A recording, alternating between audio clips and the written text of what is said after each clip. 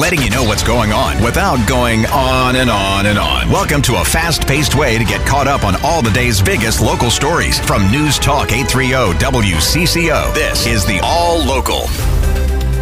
With Wednesday's WCCO All Local, I'm Lindsay Peterson. Today's stories include a couple of major sporting events coming to the Twin Cities, updates on 2 local prosecutions, and debating the future of AM radio in Washington. But we'll start with the hazy air you're seeing again today. The Minnesota Pollution Control Agency has expanded our air quality alert until 6 a.m. Friday morning. Much of the state is under a red alert, which means the air is unhealthy for everyone.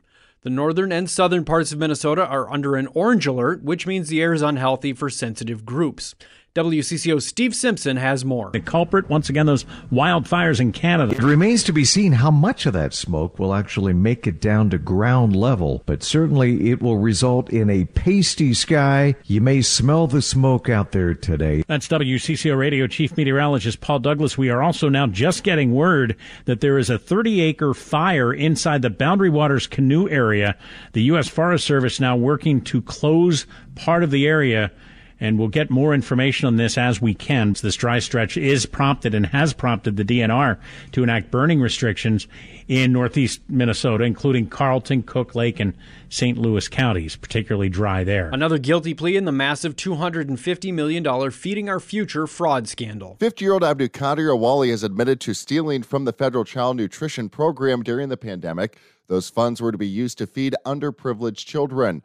Awali owned several businesses, listing them as vendors for the program, but never delivered on the almost $12 million he used for personal interests.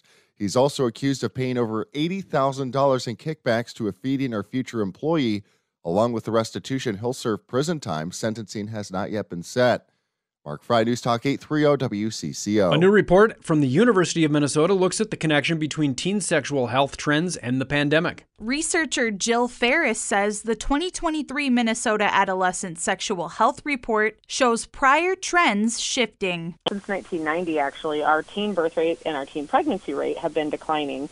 And we saw in 2021, the pregnancy rate went up. Ferris says this may be due to lack of access to contraception during the pandemic, but that it isn't from a lack of young people prioritizing their sexual health. We see more and more young people are feeling more comfortable talking to their partners about preventing pregnancy, about preventing STIs, and so that's a really positive trend. The full report aims to help Minnesotans understand the current landscape of young people's sexual health and how to better educate teens in the future. Taylor Rivera, News Talk 830 WCCO. Jurors are expected to resume deliberations in the case of a man accused of having a role in the deadly shooting at St. Paul's Truck Park Bar in October 2021. 34-year-old Terry Brown is charged with 1 count of second-degree murder, 4 counts of attempted murder, and a count of illegally possessing a firearm in a shootout at Truck Park Bar in October of 2021 that ended with 27-year-old Markeisha Wiley being killed and 15 others injured. During the trial, prosecutors said that Brown showed a complete disregard for everyone else inside the bar that night, while Brown's attorney has argued his client was defending himself. Susie Jones, News Talk 830 WCCO. I'm Steve Simpson. A North Metro man is facing federal wire fraud charges in what prosecutors say was a scheme to rip off hundreds of job seekers. 43-year-old Charles Fields owned and operated a number of businesses pitching employment opportunities across the country, claiming he'd hire job applicants if they paid him anywhere between $3,000 and $5,000. Those job seekers never got the jobs or their money back. In total, prosecutors say he defrauded 250 victims of at least $600,000. He's expected to make his first court appearance later this month. Hennepin County Attorney Mary Moriarty this hour is announcing a new collaboration between her office and county law enforcement agencies to combat youth auto theft. Just yesterday, Minnesota Congresswoman Ilhan Omar weighed in on the Twin Cities Youth Violence Program with WCCO's Jason DeRusha. Sure that we are creating programs that get parents and elders and community members to sort of become guardians again. And the absence of all of these adults in these children's lives is producing the kind of really alarming things that we are all seeing. Omar says she would like to personally be a part of discussions with city leaders to create more youth outreach programs to help lower crime in Minneapolis. Laura Oakes, News Talk 830 WCCO. Lots of excitement in the air as Minnesota is now set to host the 2024 Olympic Trials, with all eyes on our hometown hero and gold medal winner, Suni Lee. WCCO's Susie Jones had a chance to visit with her coaches. Suni Lee captured the hearts and minds of the world during the Olympic Games in 2021, becoming the 5th straight American woman to claim the Olympic title. She's a fun athlete to coach. She's very enthusiastic. Her coach, Jess Graba, says she is in training now for Paris after dealing with a kidney issue, but says she's making good progress. The pressure, he says, is unimaginable. It's a culmination of years and years and years, all coming down to 1 minute, maybe a minute and a half, maybe even less than that. If you're on bars, it's maybe 18 seconds.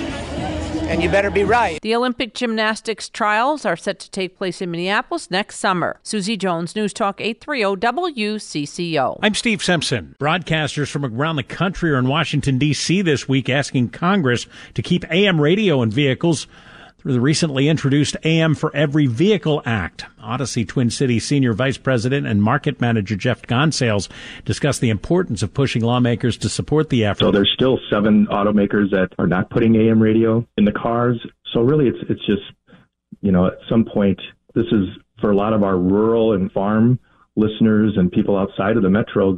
They rely on CCO and AM radio for their news and their important weather information. Gonsalves on the morning news this morning. AM radio proponents say it's essential for the efficiency and reliability of the emergency alert system. Also happening in 2024, World Cup cross-country skiing at Theodore Wirth Park. WCCO's Susie Jones has more on an international delegation in town to inspect the course. During the race, warm-up Members of the International Ski Federation are getting the lay of the land here at Theodore Wirth Park, the site of the 2024 World Cup cross-country event. Doris Collins says so far what they've seen has been great, and she can't wait for the event with the elite skiers of the world and the fans all coming together. You can feel that the atmosphere, that the identity of this place is not the urban city sprint many probably have in mind, but it's more like the recreational person who really loves the outdoors. The event is free and open to the public and runs February 17th through the 19th. At Theodore Wirth Park, Susie Jones, News Talk 830 WCCO. Thanks for listening to WCCO's All Local. You can find each day's All Local and all of our podcasts at WCCOradio.com or by downloading the Odyssey app. I'm Lindsey Peterson, News Talk 830 WCCO.